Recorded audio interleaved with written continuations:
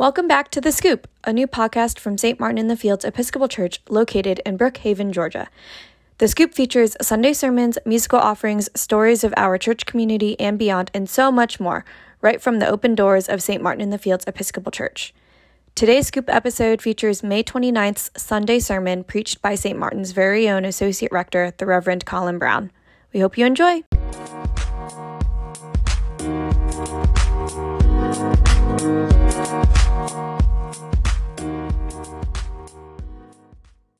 Let us pray. Holy Spirit, come among us now, and in our inadequate words and our scattered attention, remind us that you are here and that these are holy moments. Amen. Please. It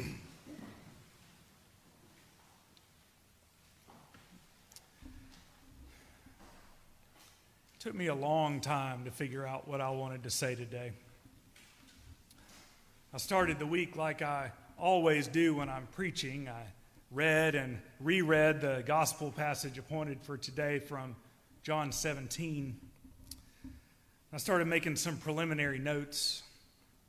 I thought I kind of already knew what I wanted to preach about. But then Tuesday's school shooting happened in Texas, and suddenly whatever I had planned to say today sounded trite and inadequate. So I started over. I came in here on Wednesday afternoon and I lit 22 candles in the votive stand back there. And then I knelt and I prayed the litany in the wake of a mass shooting, which gets updated by a group called Bishops Against Gun Violence every time a mass shooting happens. In small print, it's over 7 pages long, and it took me over 10 minutes to pray it. And after I finished, I just sat here in a pew for a while and I listened for the Holy Spirit to give me the right words to say. But the only words that would come were words of rage and confusion and helplessness. Rage over the senseless killings of 19 fourth graders, the same age as my daughter, Mary Grace. Just 10 days after the senseless killings of 10 black folks who were just trying to buy groceries for the week. Confusion over the fact that we seem to be uniquely unable to do anything to stop these tragedies from happening over and over and over again. And helplessness because I'd had to drop my kids off at school on Wednesday morning. And as justified as those feelings might be, rage and confusion and helplessness don't often make for effective preaching. So I found myself at a loss. What do I preach to these people whom I dearly love in the wake of such a horrific tragedy? What do I say in the midst of so much that's broken? So much that just seems unsalvageable, that will give people a measure of comfort and hope. But then finally, yesterday morning, well beyond the time when I like to have my sermon finished for the week, I realized how arrogant my anxiety was. It's not up to me to say the right words to you. Jesus has already said the right words to all of us. In the reading appointed today from the Gospel of John, we find Jesus at prayer.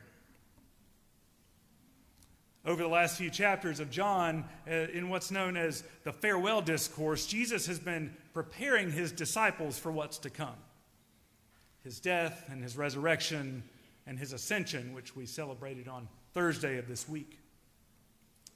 He's preparing them for him to be gone. Jesus has reassured his disciples. He's offered them his peace. He's promised them the Holy Spirit. He's prayed for them. And now in today's passage, he's praying for us. Jesus says to the Father, I ask not only on behalf of these, but also on behalf of those who believe in me through their word, that they all may be one. The glory that you have given me, I have given them, so that they may be one as we are one, I and them and you and me, that they may be completely one, so that the world may know that you have sent me and have loved them even as you have loved me. This breathtaking prayer is for us, the church. Jesus' deepest prayer for his church is that our unity and love for one another will bear witness to the unity and love shared between the Father and the Son. His prayer is that our love will serve as a reflection of the love of a God who loved the world so much that he sent his only Son so that the world might have life. Sounds like a pipe dream, doesn't it? This vision of what it means to live faithfully in the midst of a broken world seems so far from our current reality, where every horrific tragedy that makes the news causes us to retreat quickly into our predictable postures, to pontificate on social media about how if the other side weren't such heartless idiots, this sort of thing could have been prevented. I get it. I deleted a smug and sarcastic post of my own this week. This unity for which Jesus prays is hard. It's hard because, as my friend Stuart Higginbotham said this week, it requires us to have the spiritual courage to pause together. And instead of immediately retreating to our political corners and pointing fingers at the other side, to just feel the pain of these unspeakable tragedies. Requires us to take the time and the space as the body of Christ to allow our hearts to be broken, when it's much more tempting to try to avoid experiencing the fullness of the pain by distracting ourselves with talking about what other people could have done differently.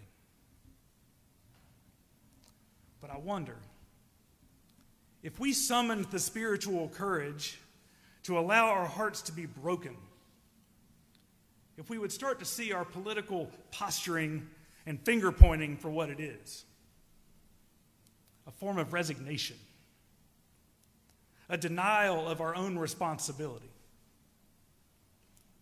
a suggestion that the unity for which Jesus prays is only possible if the other side will just come around our way of thinking. I wonder if we allowed our hearts to be broken together, if we would begin to see each other not as people on opposite sides of a political divide, but as Jesus sees us, as parts of the same whole, bound together by love and sent out in love to a broken world. Because, see, if we stop and we allow ourselves to feel some measure of the pain that God feels over the hatred and death and brokenness in the world, we will also allow ourselves to feel a measure of the love that God feels for this world.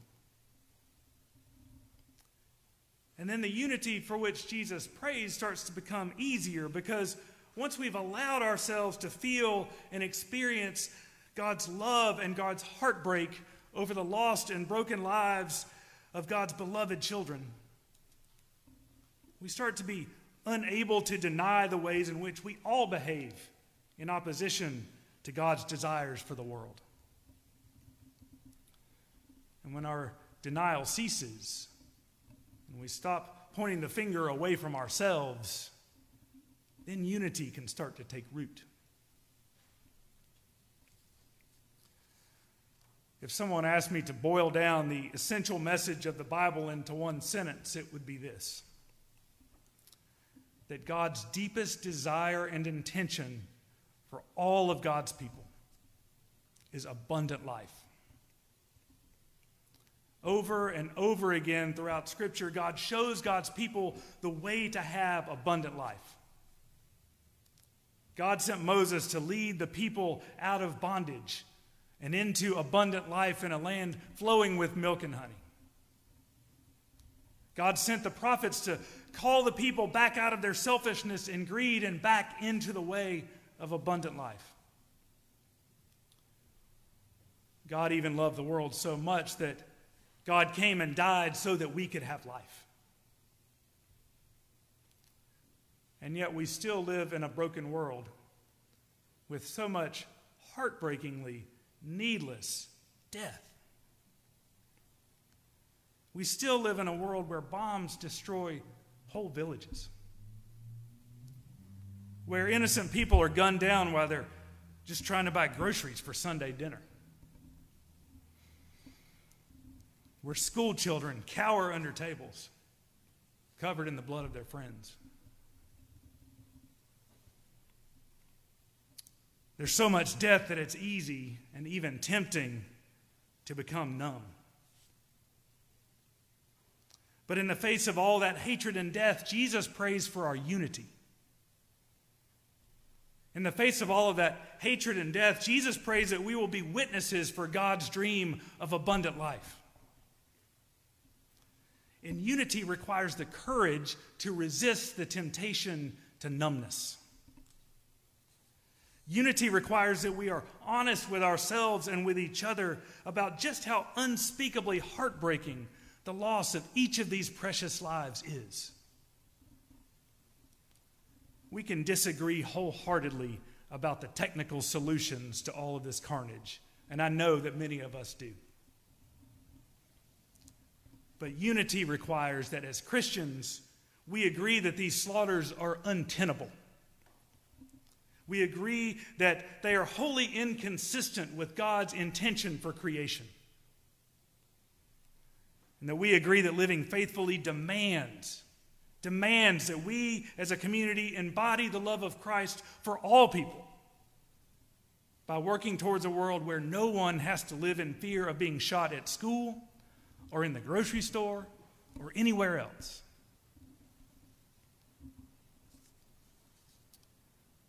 Just before he goes to his death, Jesus prays that we all may be one, just as he and the Father are one, and that our unity will serve as a witness of God's love for a broken world. We are sent together into the world as the body of Christ to work toward the fulfillment of God's deepest desire for all people, that they may have life and have it more abundantly. Amen.